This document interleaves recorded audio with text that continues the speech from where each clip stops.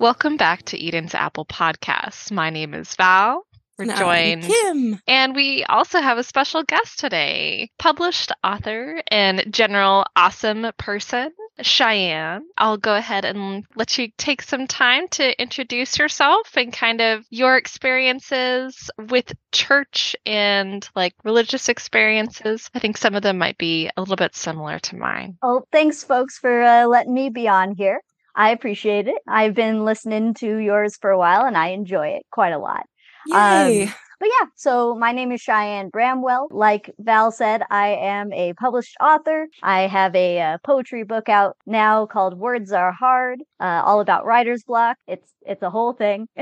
It's really good. I have a copy myself. Oh, I need to get a copy. I haven't done that yet. I'm a broke ass bitch, though.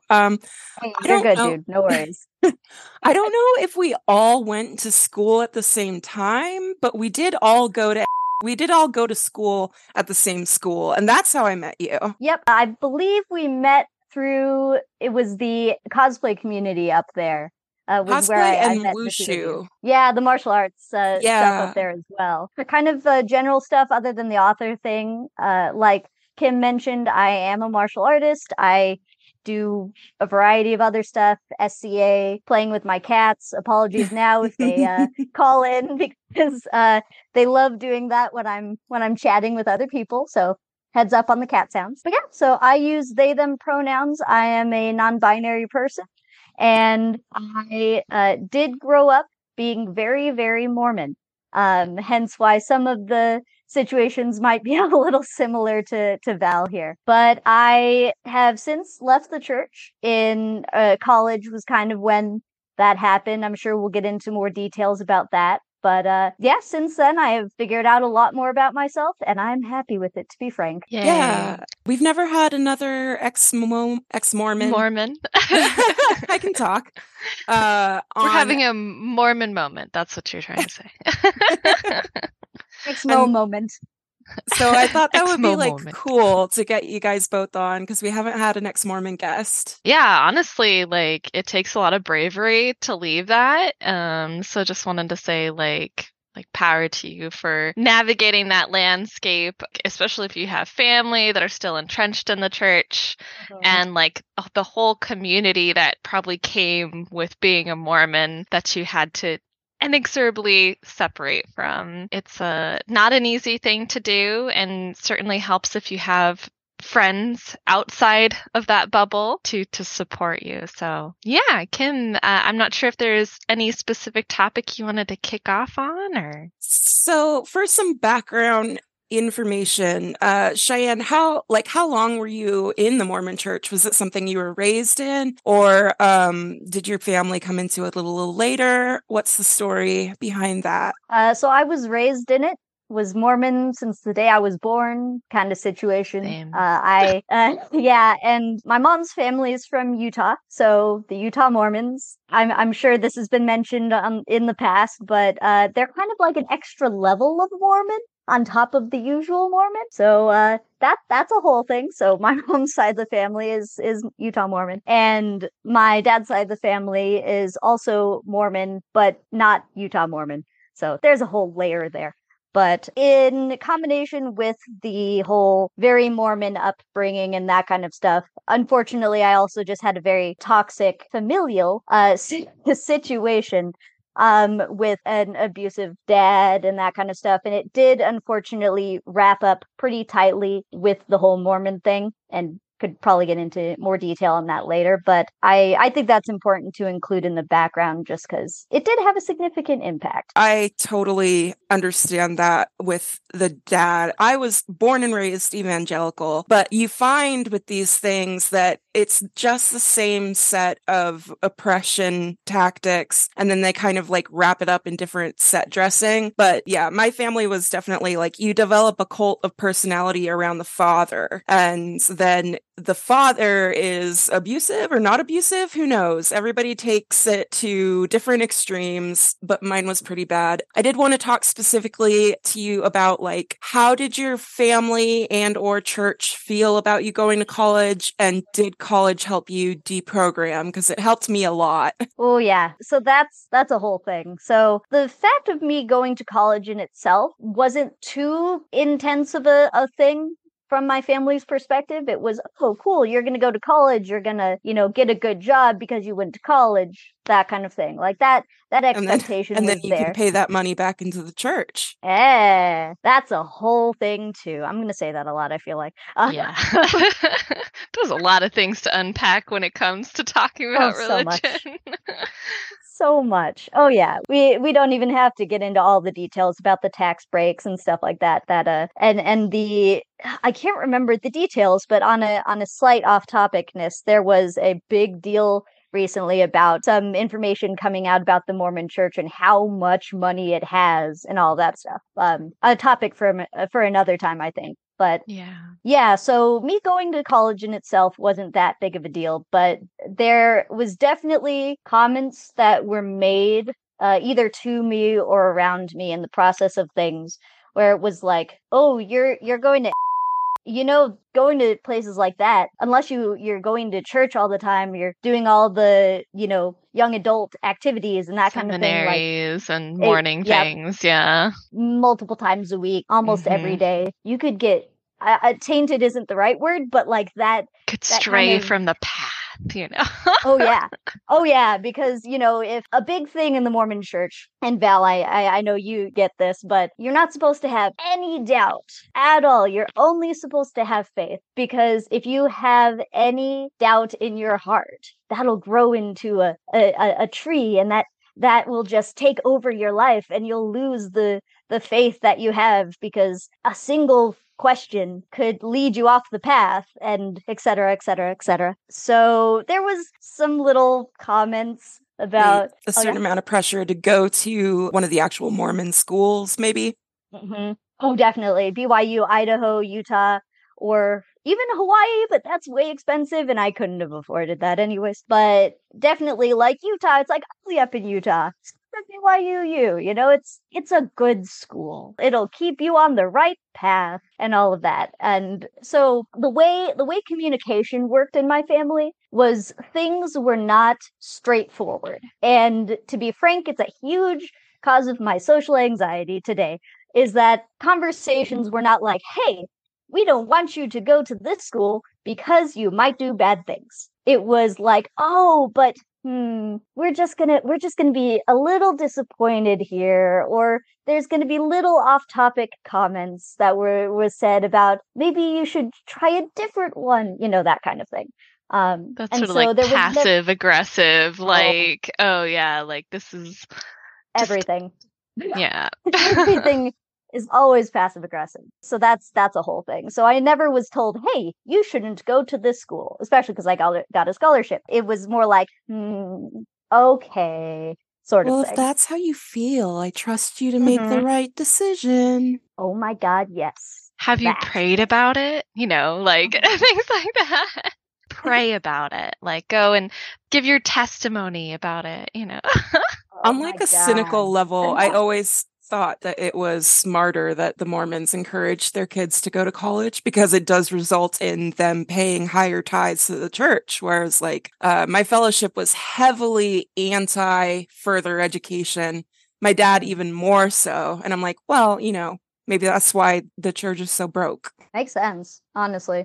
Well, and another thing too is that a lot of transitioning, or like people who join the church, are through marriage from outside. So like if you bring Mormon kids to college, they spread it amongst their friends. There's the social pressure. Like a missionary church. So you can like encourage the social pressure to be a certain way, I think, by also having your kids go to college or higher education. So there's that too, because conversions do happen a lot that way, and largely through like marriage. Like a girl goes to church and her family's Mormon, and so you become Mormon because you love her, et cetera, et cetera. I don't know if this phrase was one that you were familiar with, Al, but flirt to convert.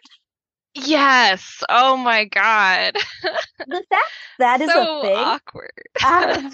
It is so to convert. bad.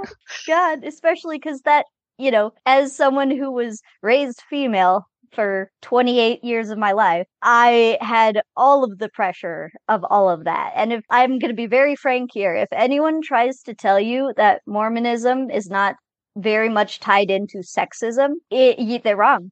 Straight up. Like maybe in a very specific small group somewhere in the Mormon church, but the entire way it is set up and everything is based on that. I mean, the guys get the priesthood, they get the god powers, and the girls get to have babies. Right. It always trips me out that they start referring to the boys as elders so young. Like, I feel like that's not good for you. It's not good for a person to be doing that when you're a teenager and you have this kind of authority. It's a huge power trip, like to just be like, oh, you are, well, and it also applies a lot of pressure. So it's one of those things that it's like you're both putting a ton of pressure for these like kids who don't have their lives figured out to be like, you're the man of the house, you're an elder, you have the priesthood, and then also they feel superior. I think that there is a certain sense that they have more significance because the patriarchal structure of the church. Like, I just remember every time I would pass by, I'm sure at your church you had like the picture of all of the prophets, right? The modern day prophets. And there's like Brigham Young and et cetera. And then like it goes down from there. And just being like, man, that's a lot of old white dudes. Oh, yeah. Oh, yeah. Like looking at a chart of the U.S. presidents. Yeah, a lot like that. So, or Gordon B. Hinckley, all of these names that like they sound like the whitest names, Like there's no one. Oh yeah, no, there's no flavor. It's just boring old white. Yeah, Pakistanis. It's true. But actually, tying back to before my tangents, you were talking about college being an act of deprogramming. Or an environment of deprogramming, rather. And that is absolutely a huge thing for me as well, because the Mormon church is especially insular, maybe not to the same degree as some other ones, but it's definitely up there on the list of very insular, because you want to surround yourself with good people, surround yourself with people who share your morals and your ideals, meaning that are in the church and all of that. And I am so glad I went. Oh my God. Because there were so many experiences and ideologies and just thought processes that I had never been exposed to, that I'd never even heard of, even being vaguely on the internet growing up and stuff like that. I didn't know where to look. I didn't know who to talk to. It was very overwhelming at first. Y'all know, because you met me pretty early on, I think, in NAU stuff, how much of a different person I am today compared to back then. But it was something that, even though it was very uncomfortable a lot of the time, it was a good type of uncomfortable, because it made it so that I don't know if forced is the right word, but either I was going to go and hang out with the Mormons 24/7 every day, or I was going to enjoy my other friends and actually like be around other people. And I wasn't going to hurt myself away at the church, because like I've always had friends in the church, but part of that was the fact that I grew up in it, and that was a automatic community, I guess you could say, rather than a chosen community. And I still have a couple friends who are Mormon, so it's not like, oh, everyone in the Mormon church is an evil person. That's absolutely not true. I don't want that to come across. But it was a lot healthier for me and a lot better for me that I made so many friends who expanded my point of view just by being around me. And I really appreciate that. Yeah, that's a growth thing. And especially in any of these communities that are like, you should surround yourself by people who believe exactly what you believe, which is exactly how you don't grow. Right. And I really like what you said about like your chosen communities. Just even the opportunity, like the choice. And it kind of even goes back to like the allegory about Eden is like you have the choice to make decisions throughout your entire life. And, you have the autonomy to do it without the church. Like you're able to discover who you are without the context of all of the programming that went into the church and kind of like the expectations that they lord over you. Like, you're going to be a homemaker. You're also going to like make money. Like the modern woman these days, even in the church, is like still works quite a bit, and this like focus on productivity. So I really like what you said about you finally get choice and how important that is to leaving the church, or not even necessarily leaving the church, because maybe there are people who are confronted with the choice and they decide to stay because like that's their comfort zone and like genuinely share those values. But if you don't, you should have the option to explore different perspectives and in things that could be good for you and like be more accepting of like the person that you are rather than the person that you've been told to be. I definitely went through that. My ex-husband, I don't know if you ever met him, but you met me when I was still married, I believe. Yeah. Decided he wanted to go to NAU. And so we went up there and I just went into theater, just realizing like, oh, I'm kind of an asshole. Like the way that they have taught me to interact with people is actually not at all an acceptable way to interact with people. Like I've got a lot to learn. Yeah. And my experience might be a little extreme, or it might not. I'm not entirely sure, but because of the combination of my toxic home life and the church stuff, I didn't really have a lot of independent thought because I grew up, and the way I've come to figure out the best way of explaining it is I grew up as a non-entity. When I was growing up, it was one of those things where it was a survival mechanism, that's the word, to not have an opinion. Because if I did, I didn't know what was going to cause my dad to fly off the hinges. And he was never violent with me, but he was to my brothers and my mom. And so to me, that was, oh, well, if I stay in the corner and I stay quiet, if I don't argue, if I don't do anything, I won't get in. Tying that in with the church, growing up in a place where, oh, you don't question things. You don't, have opinions that aren't the ones that are being preached in church all the time. Well, it just reinforced that, right? It just gave it a further opportunity for me to shrink into a corner and just be the, oh, you want this done? I'll do it. You want this done? I'll do it. That not having a dissenting opinion. I distinctly remember the first time I had an argument with my father. I was 12 years old, and it was over the phone because I could not do it in person. And it was because I wanted to go to a friend's birthday on a Sunday. And it was at a hotel and they had a pool. And it was really, really cool place. I looked up pictures. It looked awesome. They had a water slide. I wanted to go on a water slide. I told my mom, because at this time, they got divorced when I was fairly young, so they were separated this time. But I told my mom, she was okay with it. Nothing bad to her at all. I wanted to hang out with friends. And I, got the phone. I called my dad and I said, hey, this is what I want to do. I want to go to my friend's birthday party. I want to go swimming. And I was with my dad on the weekends. That's how the divorce situation worked. And he proceeded for the next, I don't know how long. I have bad ability to determine time lengths, but it was a while. It felt like hours.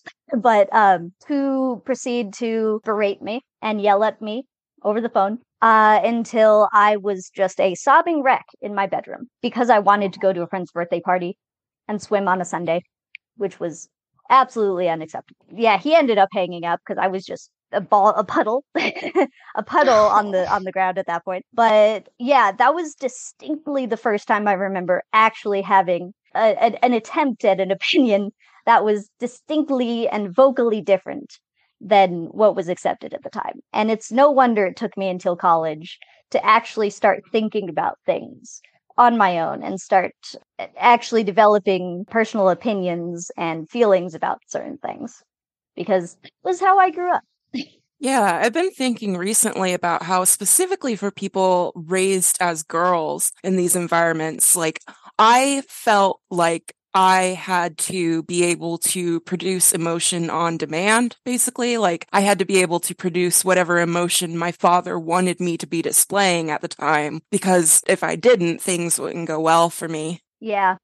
There was always an expectation of how you were supposed to react to things and how you were supposed to deal with things, because that was the way you were raised. That was the way that doctrine instructed you to do. Always turn the other cheek. Don't ever try and break out of what is already established, because why would you do that? Don't fix it if it ain't broken, sort of thing. Even though a lot of it was broken, we just were told that it wasn't. I know a lot of other people who figure that out at different points in their lives. And to me, it's no wonder it took me a while, because I just wasn't safe to not follow those rules and everything up until I left home. Yeah, I mean the physical safety and I mean emotional safety too, of just being separate from that situation in the same way that like you didn't want to have that conversation in person with your dad because you're just like I don't feel safe, and that's really tough. And like I'm sorry you ever had to feel that way about family, where you're just like I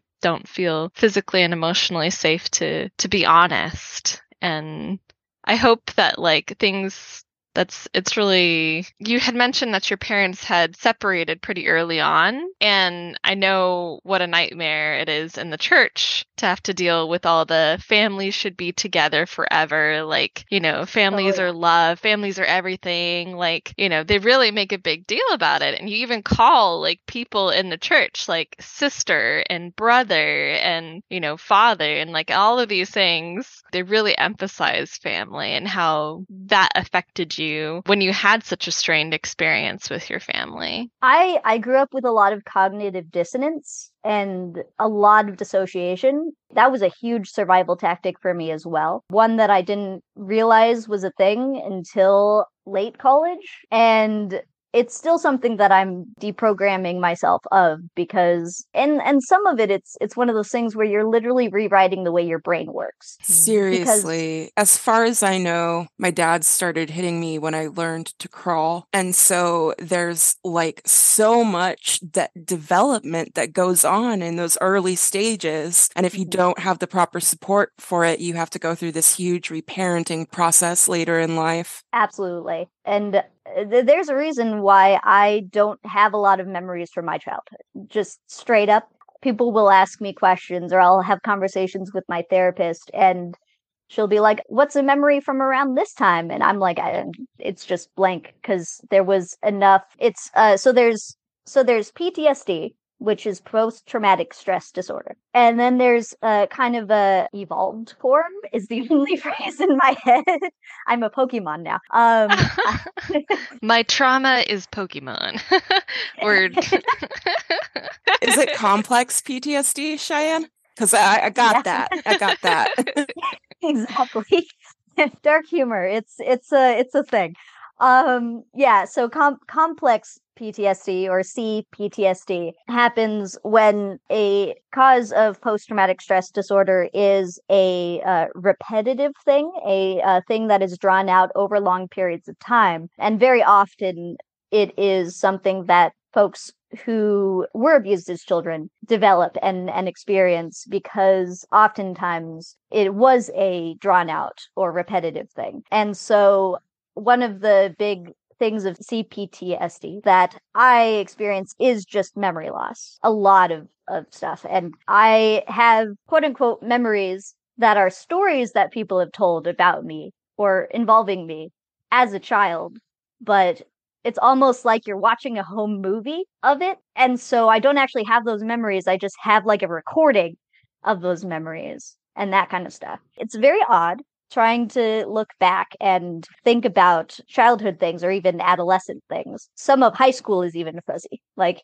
everything earlier than that is just glad you mentioned that, because that's also something that I struggle with, and I find that like other people find it weird that like my memories of the past often play out like a home movie, like I'm a character in them and not myself, or like sometimes I'm just not there at all, like there's just a void where I would have been. Yeah, it's a lot. It's difficult. Referencing something you said a while ago with the realizing that you can be friends with people because you want to be friends with people and you have things in common with them and like common interests and stuff like that. That is 100% something I learned in college, where I was like, oh, you can like just have friends who are into the same shit that you're into, and you don't have to just like obligatory be besties with the girls in your church. Yeah, like having that opportunity, like I had friends in, I assume elementary school, but definitely in high school that I like was our lunch group. Like one of us started hanging out with the other, and then just like people started congregating into our little lunch group, and that was cool. Like there were maybe didn't have all of the same situations, but we just vibed together, right? And like that was probably my first experience of that. And then going into college, it was a whole different thing, because like I maybe knew like 3 other people at the school when I went, and it was just like there are so many people, there is so much stuff to do. Ooh, I want to be a ninja, I'm gonna join the wushu team. That's pretty much what happened. That's amazing. I didn't want to go to college, but I'm so glad I did. And I have the interesting experience of being the first quote unquote woman in my family line to graduate from college. And so like, that's something I'm really proud of now. Like that's an accomplishment. But what were you studying? I don't know if I ever knew your major. I was studying English, specifically with a focus in creative writing. Because writing stuff. Yeah. That makes a lot of sense, seeing as you are an awesome author.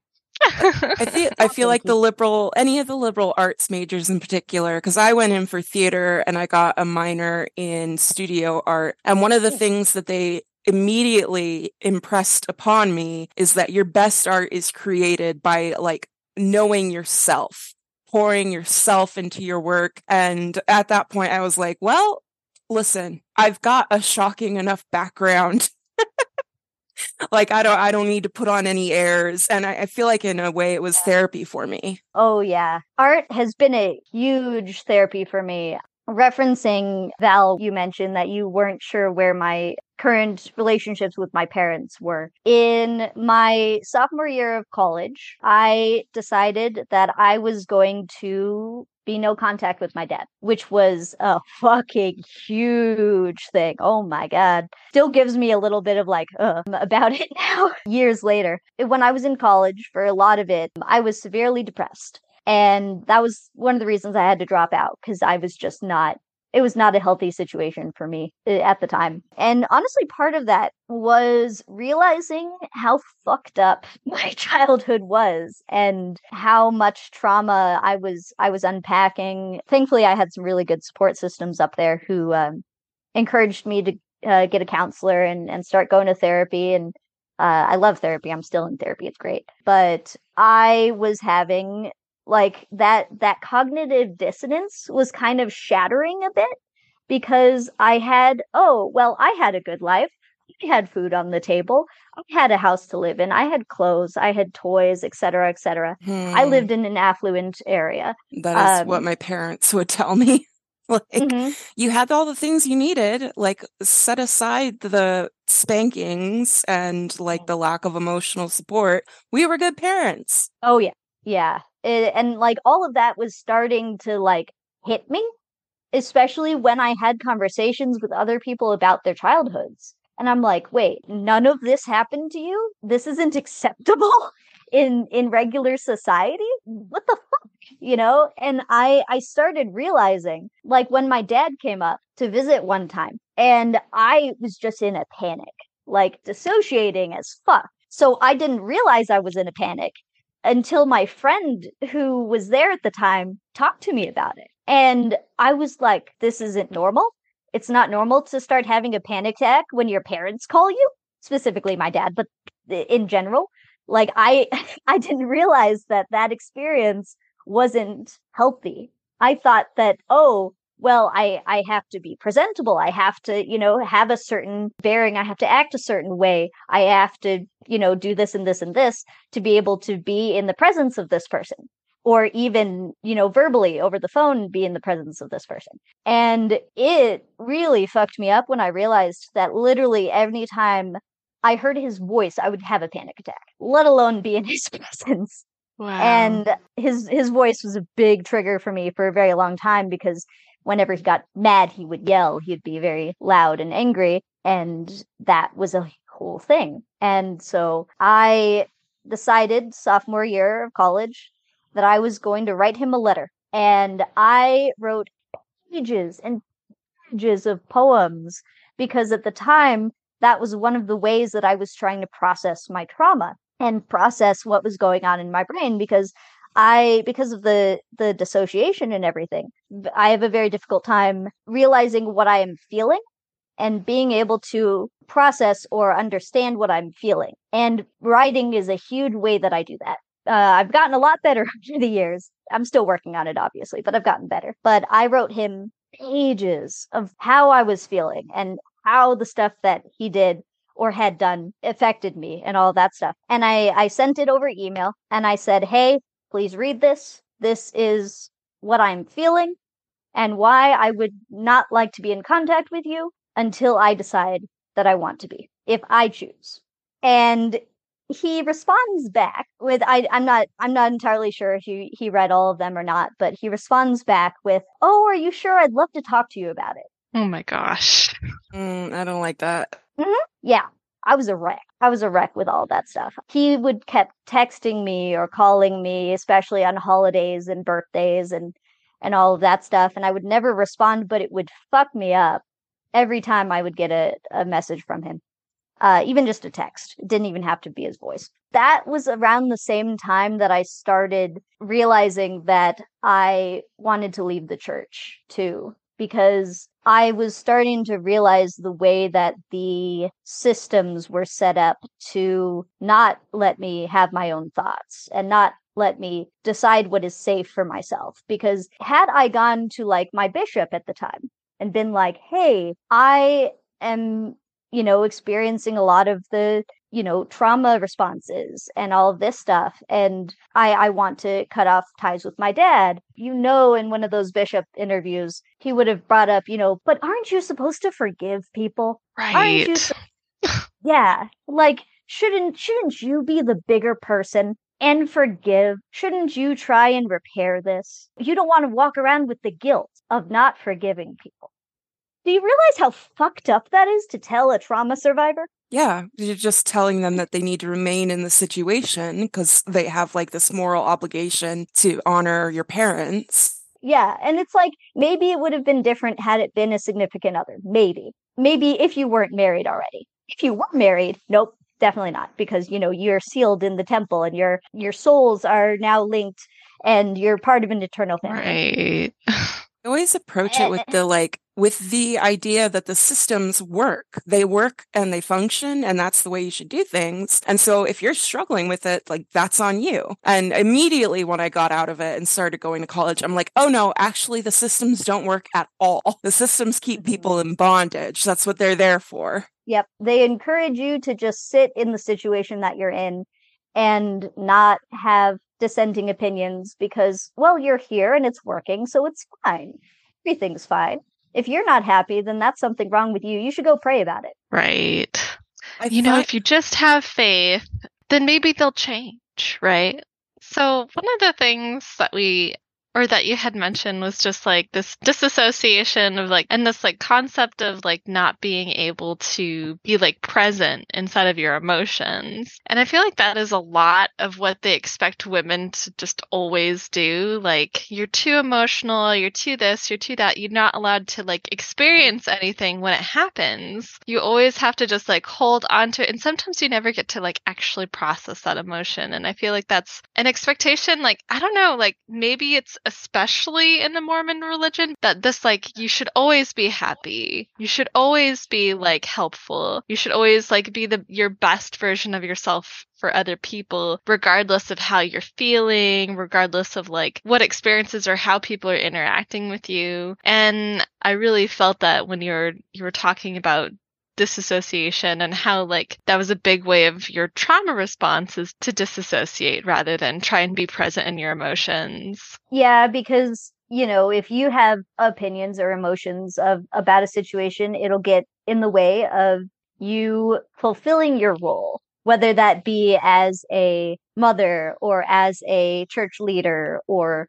as just a sister in the audience. They do this flip side for boys, which is you're also not allowed to experience your emotion unless it's anger, which just results in violence most of the time. So it's like they're doing things to the men that make them into abusive people, and then they do things to the women to convince them to stay in the abusive situations and make it their moral obligation to do so. Well, it's like obedience. Like, you have to be obedient. Yeah. Obedience is a really bad thing to teach a child. I realized that coming out, going into college and being around, like, men who weren't socialized in the same environment as me, like, the fact that I had this trauma response of obedience literally beaten into me, that was bad. It was a really bad thing for my safety. Yeah, and setting up this expectation of having, the good women being the ones who are subservient, who will be like, oh, of course, I'll do this. Of course, you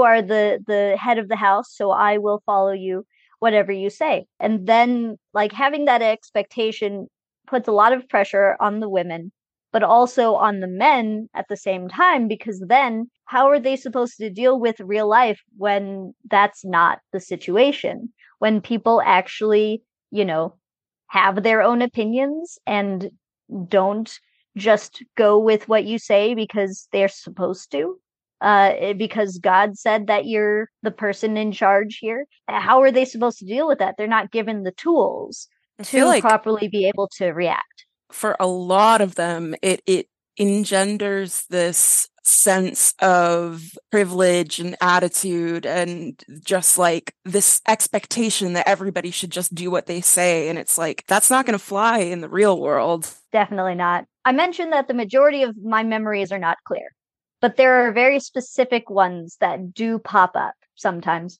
There was a specific instance when I was in Young Women's, which age-wise is probably around, like, 16, maybe. And we were having a lesson in Sunday school, or in Young Women specifically, which is when the young women go off in one classroom and the boys around that age go off in another classroom.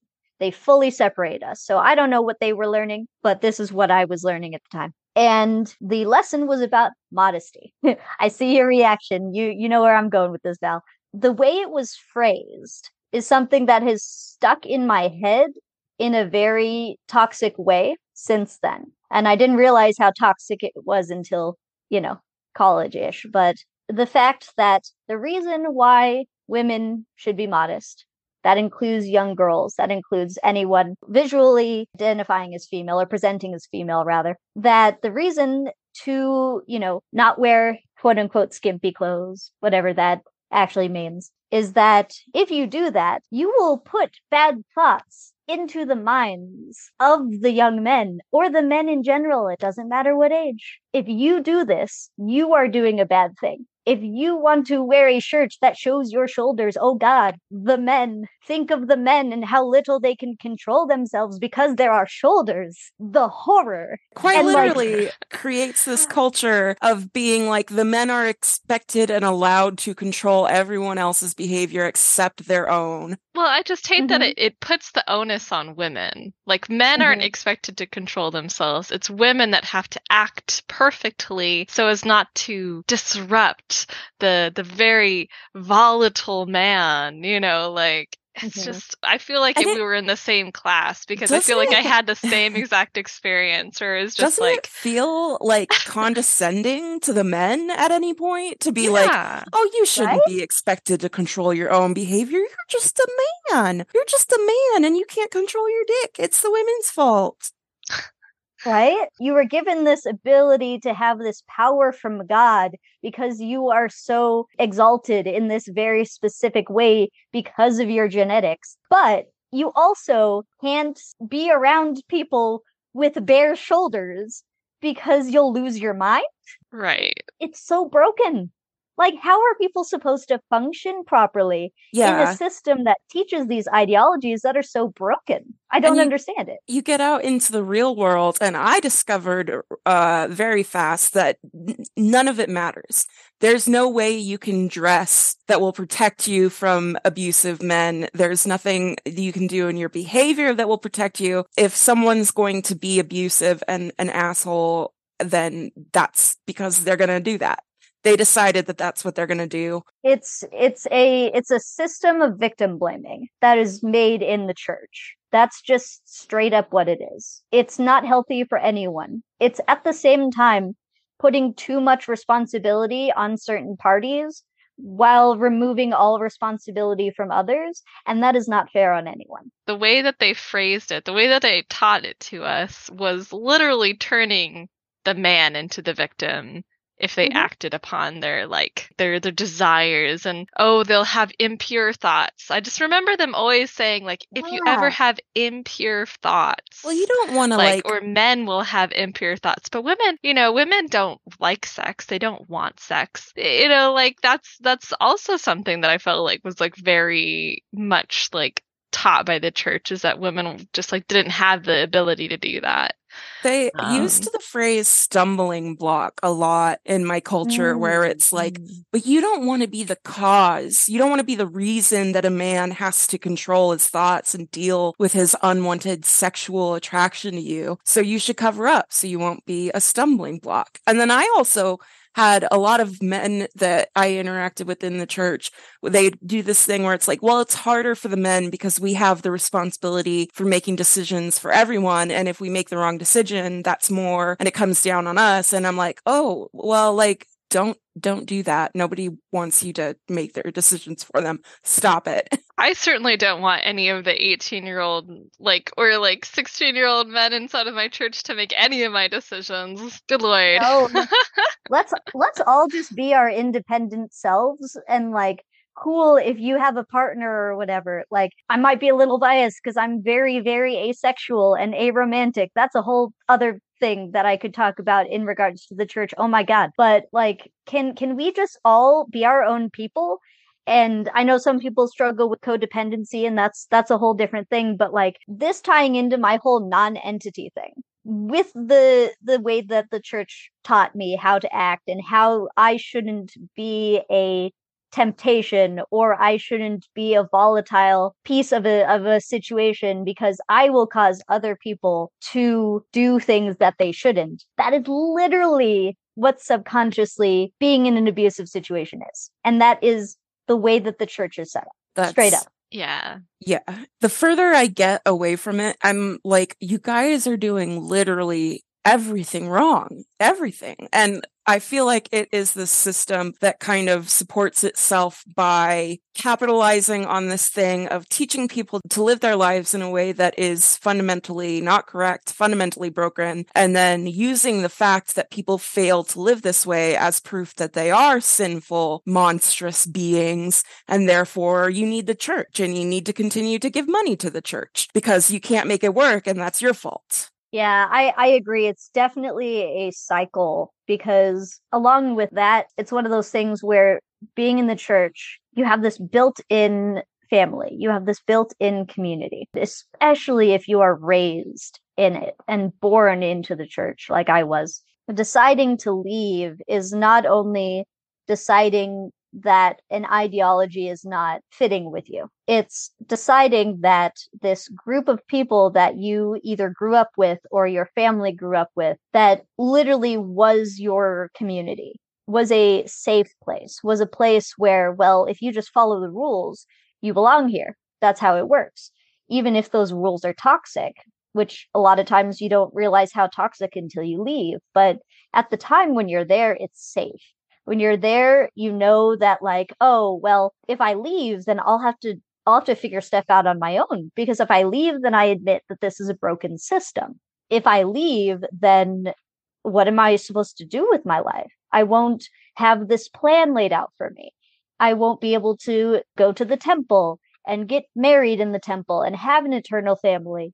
Then, like, you can go off on this whole existential spiral of, oh, but what if I'm making a mistake? What if I decide to leave the church and then I won't be able to go to the celestial kingdom because I, didn't get sealed to my spouse and we didn't have kids and we didn't follow Heavenly Father's plan. And it's very easy, especially when you have anxiety. Hi.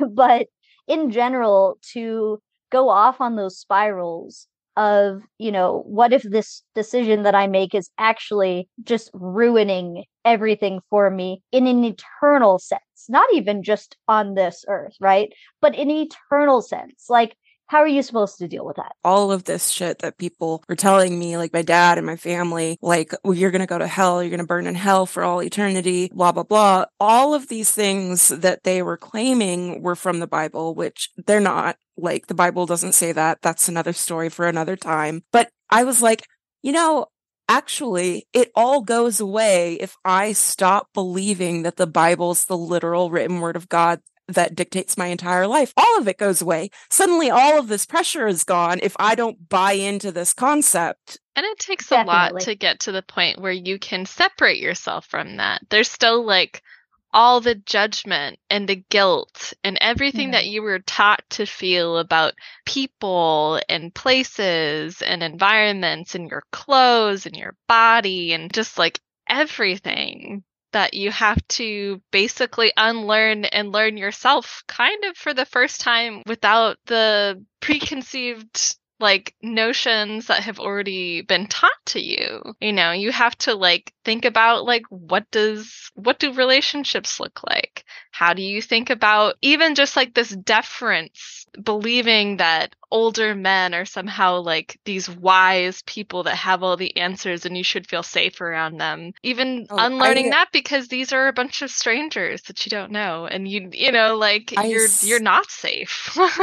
I still struggle with that kind of like urge to defer to men. Even no situation I'm in calls for that anymore, but it's just been so ingrained in me that it's something I had to overcome. But also one of the things that helped me get out of that mindset is, at least in my church, they talked about quote unquote sinners like they were fucking monsters. Like they don't know how to love. They don't know how to care for people. They're doing everything wrong. And so then I got to college and I'm like, actually, most of these people are generally nicer people than what I'm used to interacting with. Oh, so much. Yeah.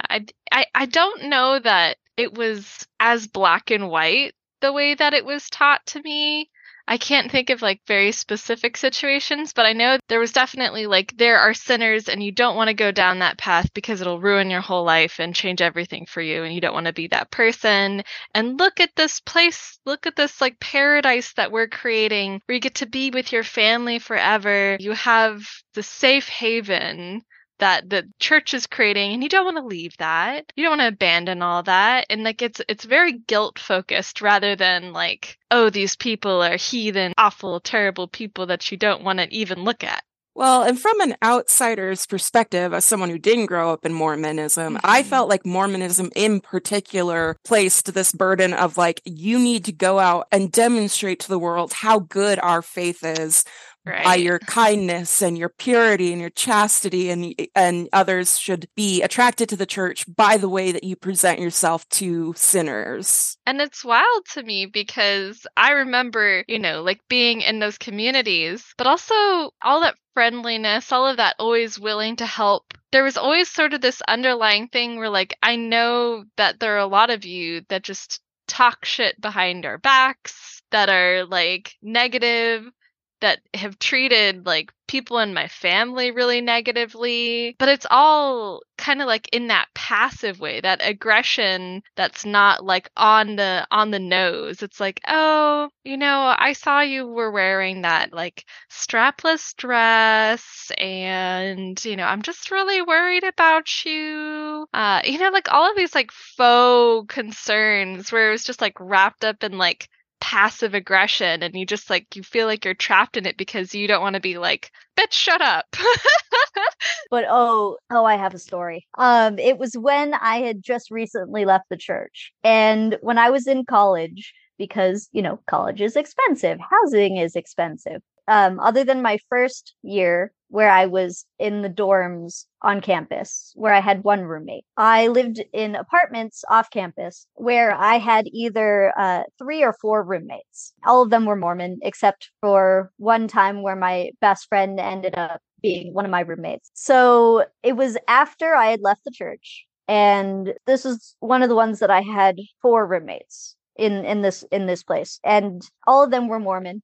All of them were still going to church and were heavily Mormon, and they were all wonderful people, right? I enjoyed being around them. They were great. And oftentimes they would have the sister missionaries come over for dinner and that kind of stuff, because people in the church are encouraged to feed the missionaries, et cetera, et cetera, et cetera, which is fun for poor college kids, let me tell you. But the sister missionaries were also very nice. I want to say that they were very nice people. But I had decided to leave the church, and all my roommates knew it.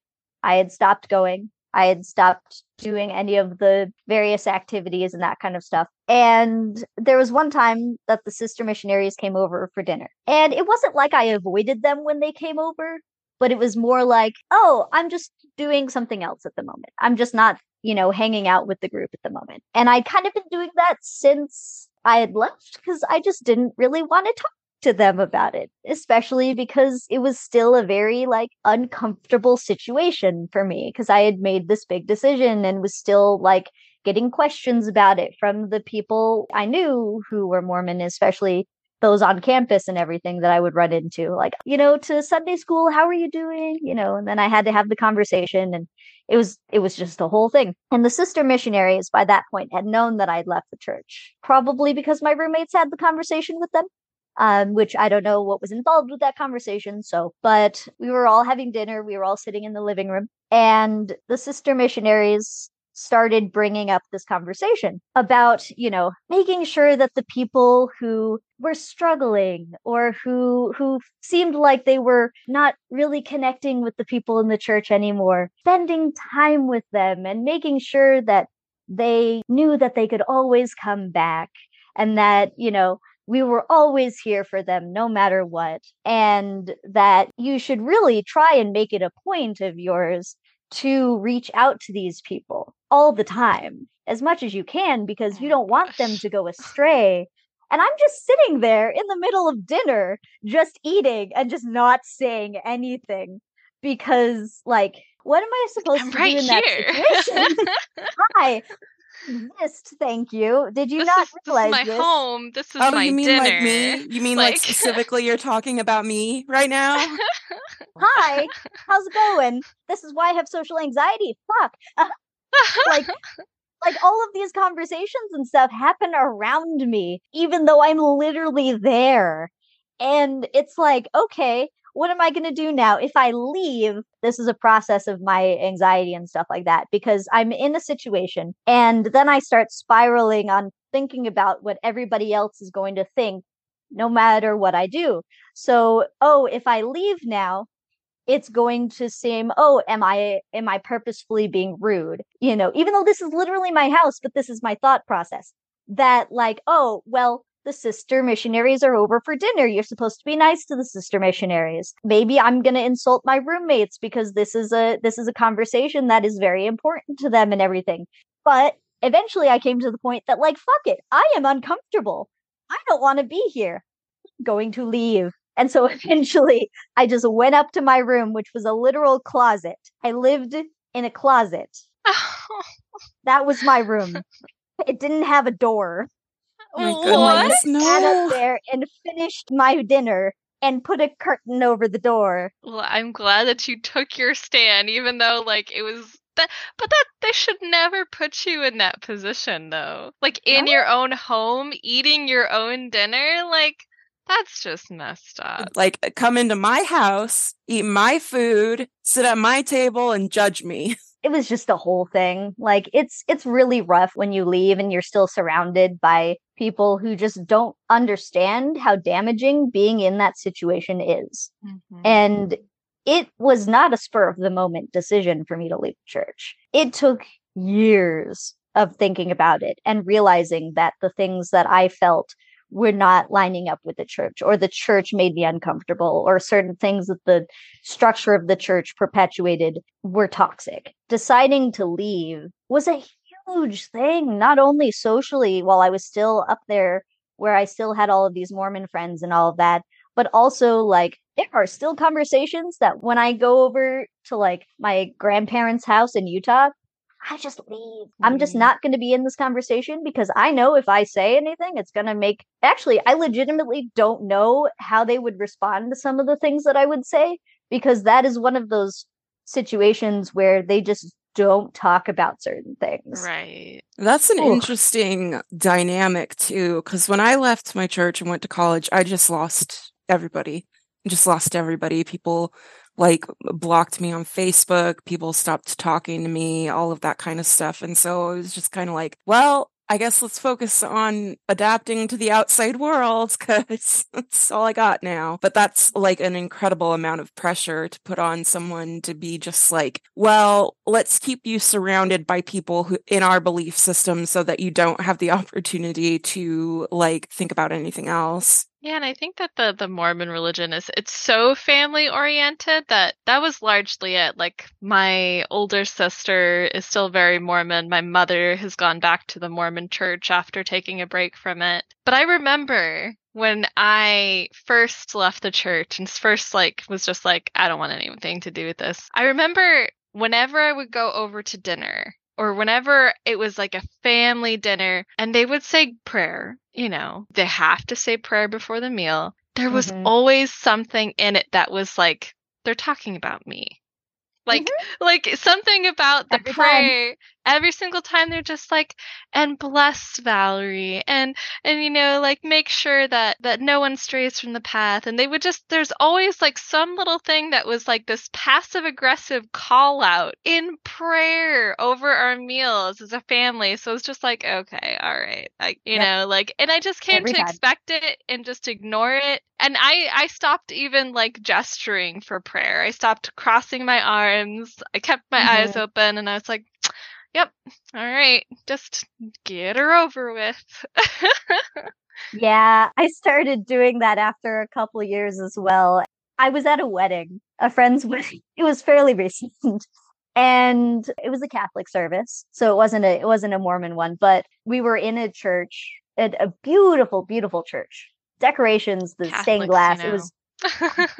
it was beautiful. But, you know, the actual service happened and all of that stuff. And they prayed literally like 5 times during that service. Sheesh.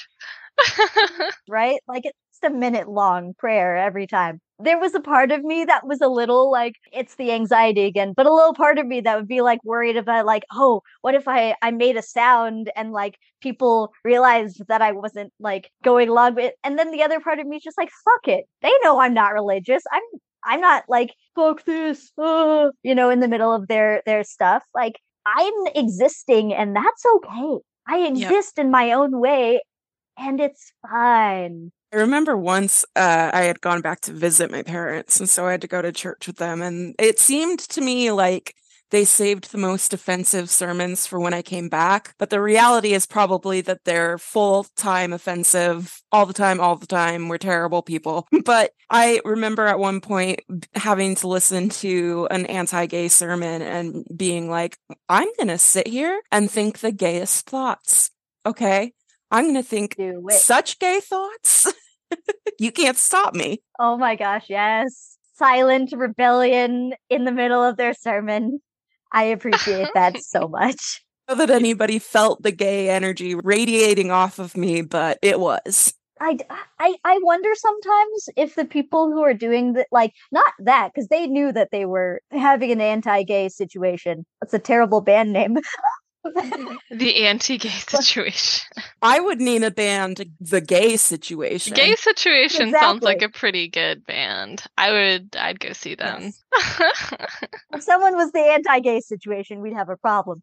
Right. But like the gay situation is a band name. I wonder sometimes in those situations when like the prayer thing at like one of your family's dinners, Val, or those conversations with like the sister missionaries or whatever, like sometimes I really wonder, like, do they understand how uncomfortable that they are creating a situation, or is it one of those things where they are just like, oh, this is absolutely for their betterment, and there could never possibly be any negative repercussions to this whatsoever to their, mind or soul And or whatever. I think it's the second one. And I like encountered this in talking to different people that I went to church with trying to get me to come back. If you have this mindset that your lifestyle, your religion, your belief system is the only correct one, then it justifies a lot of shitty behavior. Cause it's like, well, I know I'm making her uncomfortable, but it's okay to do that because she needs to come back to our family. And it's okay to say judgy things about her during the prayer because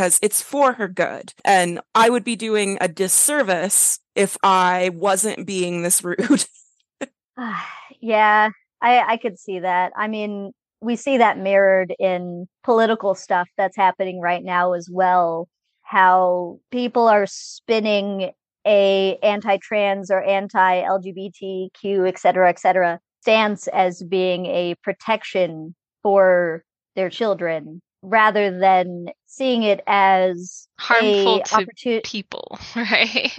Exactly. Like for me personally, like I said, I'm ace. I'm non-binary. I am very queer. Hi, I Mhm. exist. And if I had had the words and the ability to explain and figure out who I was earlier in my life, holy shit, that would have done so much for my mental health and for my acceptance of myself and my self-confidence and all that.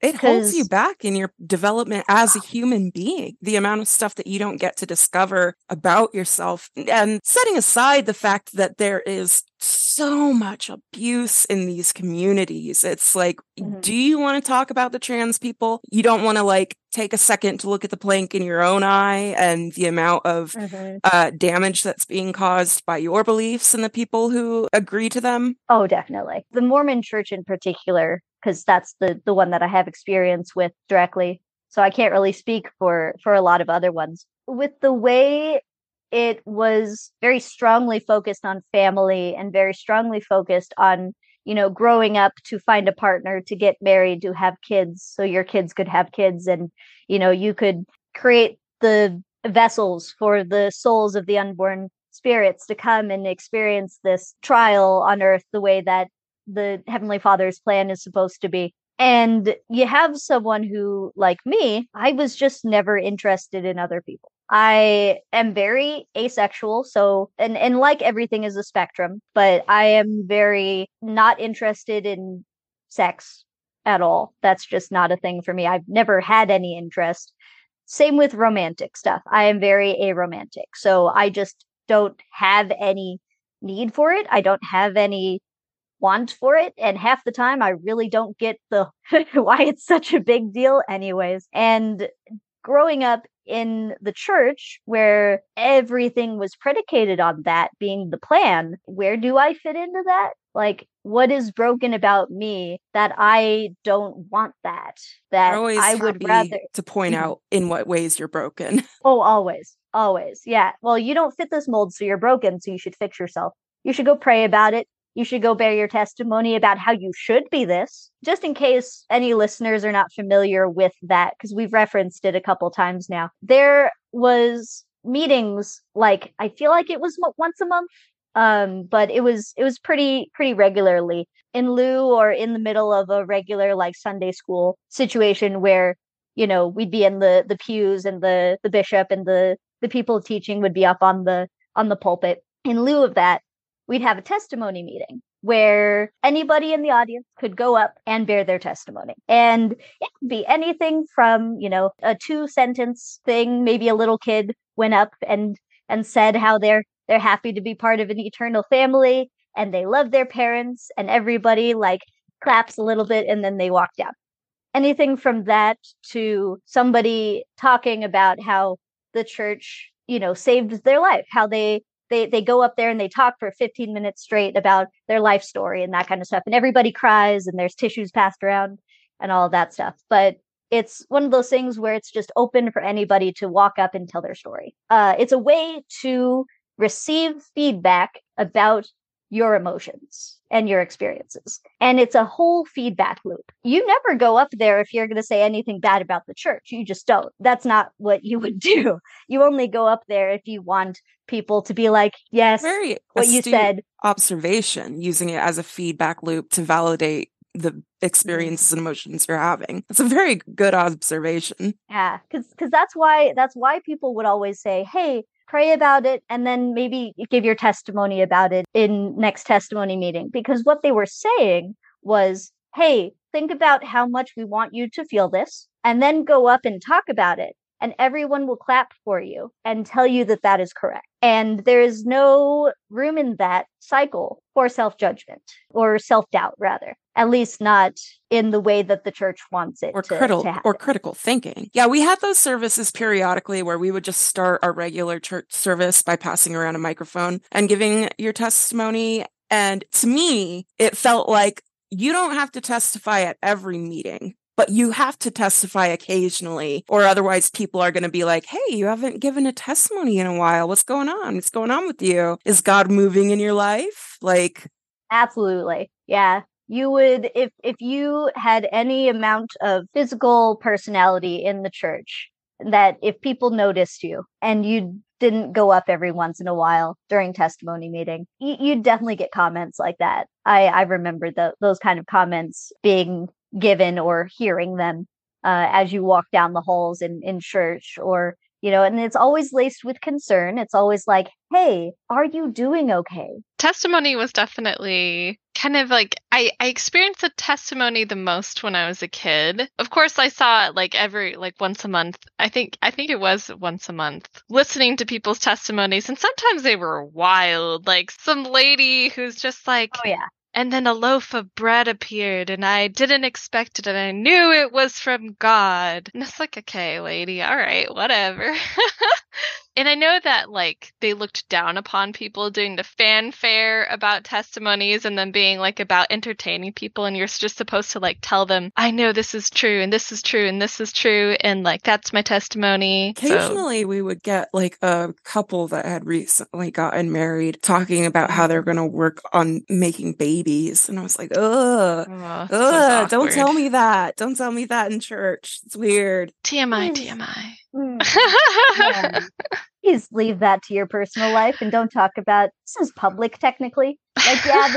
This is we're not outside, but this is a public thing. But yeah, having that kind of thing, and it would never be a thing where I'd walk up onto the pulpit and say, hey, I know that the plan here is to have a husband and get married and stuff, but I don't wanna. I don't wanna. Good luck, guys. I'm not interested. Please leave me alone. Bye. I tried really hard to go into the military because that for me was essentially joining the nunnery. They can't directly condemn me for doing that because they're pro-military and because my dad was Marine. So it's I can choose this route and it'll delay marriage for me. They'll still expect me to get married at some point, but it will at least put a pause on it for a while. And the only reason I didn't is because lupus is an automatic DQ. But when I was approaching 18, I felt that there was a huge amount of pressure around get married. Who are you going to be having sex with? Especially because my body was very easily sexualized. It was they needed to get me married off to protect the men, which is gross. Yeah. And like even to this day, like my brothers aren't married and they don't have girlfriends or anything. And my mom is always just like, well, they'll just meet the right person. It'll all change. Everything that you feel will change when you just meet the right person and you'll know. And God will provide this perfect person for you. As long as you follow the church, God will provide this ideal wife or husband, whatever it is that like you have any sort of like question about, it's just like pray about it, follow the church, and God will provide. In the Like that same was way that sex will be magical. It'll be magical if you stay right. a virgin and have no experience. It'll be miraculously good because that's how that works. We're on Zoom, so these two have been able to see my very big hand motions and stuff as this topic has come up. Because I have a lot of feelings about this situation. Because ever since I realized I was ace and aromantic, and really when I realized those were a thing, it was very quickly afterwards that I'm like, whoa, yeah, I'm definitely those. Those are definitely how I experience the world. The amount of comments that I have gotten fully unsolicited, whether that be family members or family members' friends or friends, etc., about how, oh, you'll just meet the one person, the right person, and then this thing that you think you are, no, that'll go away because you're just feeling that because you just haven't met the person who's going to click with you, who's going to complete you. Because oh my fucking god, that idea that you need a person to make you your full self is one very degrading for the people who don't need that, who like emotionally do not need that kind of input, saying that you need that. And two, it causes so much toxic relationships and stuff because especially when like the amount of people who come out of high school and who are like, oh, well, I can't be on my own. I'm not a full person without another person. So I need to get married. I need to have children. I need to do this and this and this immediately because I am not a complete person without this. I am lacking. It's simply not true. Ideally, if you want to have a good relationship, you should come into that relationship as a whole and complete person. Exactly. But then Yeah. I also feel like a lot of the men and boys in this situation, they are disenfranchised in that they've never been taught how to clean a house. They don't know how to cook for themselves. They don't know how to clean up after themselves. They don't know how to do laundry. And so it's like, if they don't get partnered up, then their life just kind of falls apart. And that happens outside of the church too, where it's like, you'll find these men who will not break up with their partner unless they have someone else on the line, because they know if they do, that their living situation will degrade dramatically. And I'm like, hey, teach boys to wash dishes, Right. please. Yeah, and they do sort of like separate things out. Like even just the separation of like what they taught young women and young men. Like I remember my brothers talking about how they were doing shop things, so they got to work with wood and tools. And then I was like, oh, well, we baked some cookies. We learned how to sew. All of things which I'm glad I learned. But simultaneously, like there shouldn't be a differentiation between women's work and men's work. Like they're all equally Everyone should important. know all the things. Yeah, boys should know how to bake cookies. I should get to know how to hang anything.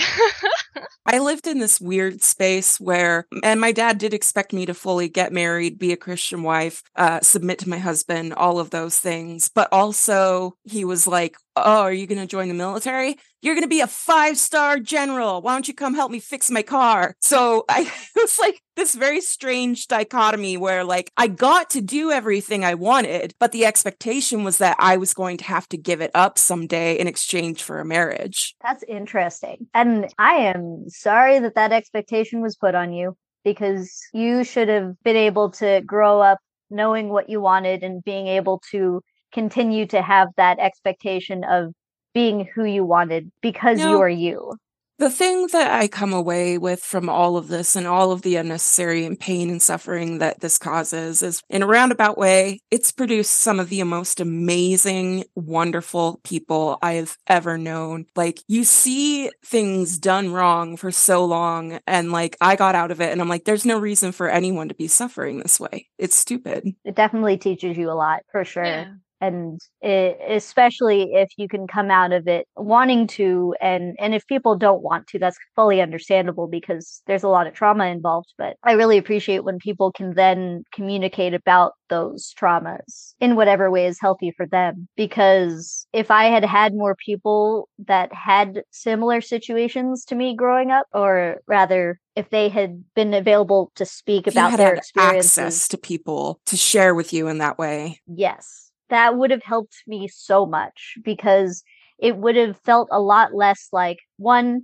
either staying in an abusive relationship with my community, or two, deciding to just jump off the deep end into a world that I didn't understand because it didn't work the way that I was taught the world worked. And that's one of the reasons why almost immediately after leaving the church, I was like, I am never going to fucking shut up about this. I am going to talk about it because people need to know what is going on in these like insular environments because it's not cute.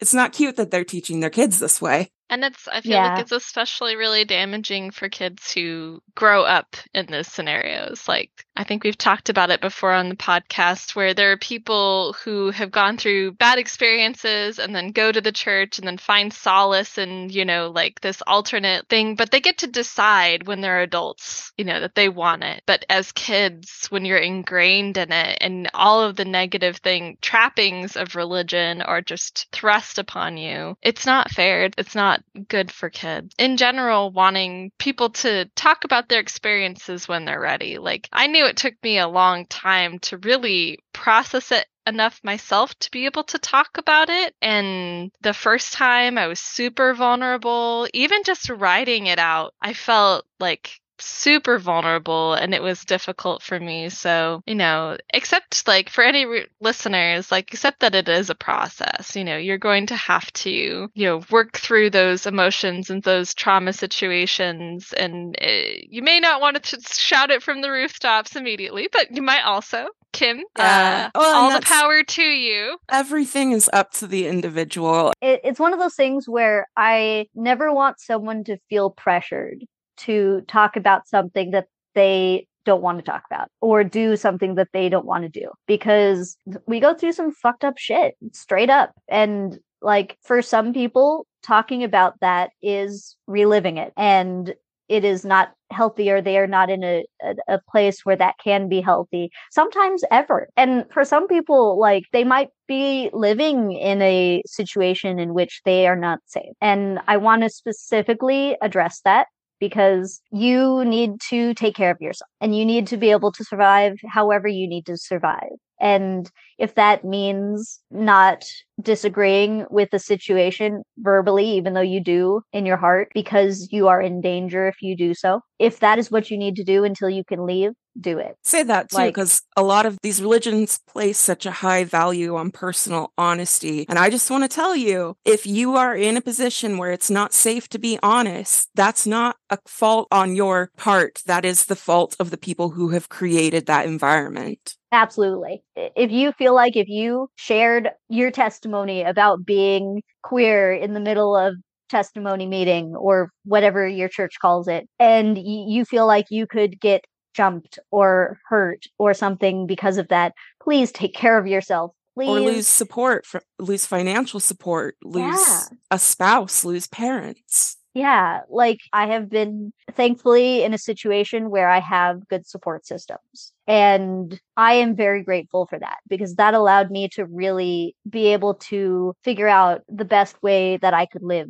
and be myself. And if you don't have those, jumping off into the deep end can be really, really dangerous. And I encourage people to seek out however they need, whether that be in person or on the internet or whatever, the support systems they need. I cannot imagine how terrifying it would be to make some of the decisions that I've made without those people. And And one of the things that the three of us have in common is fandom, cosplay, mhm.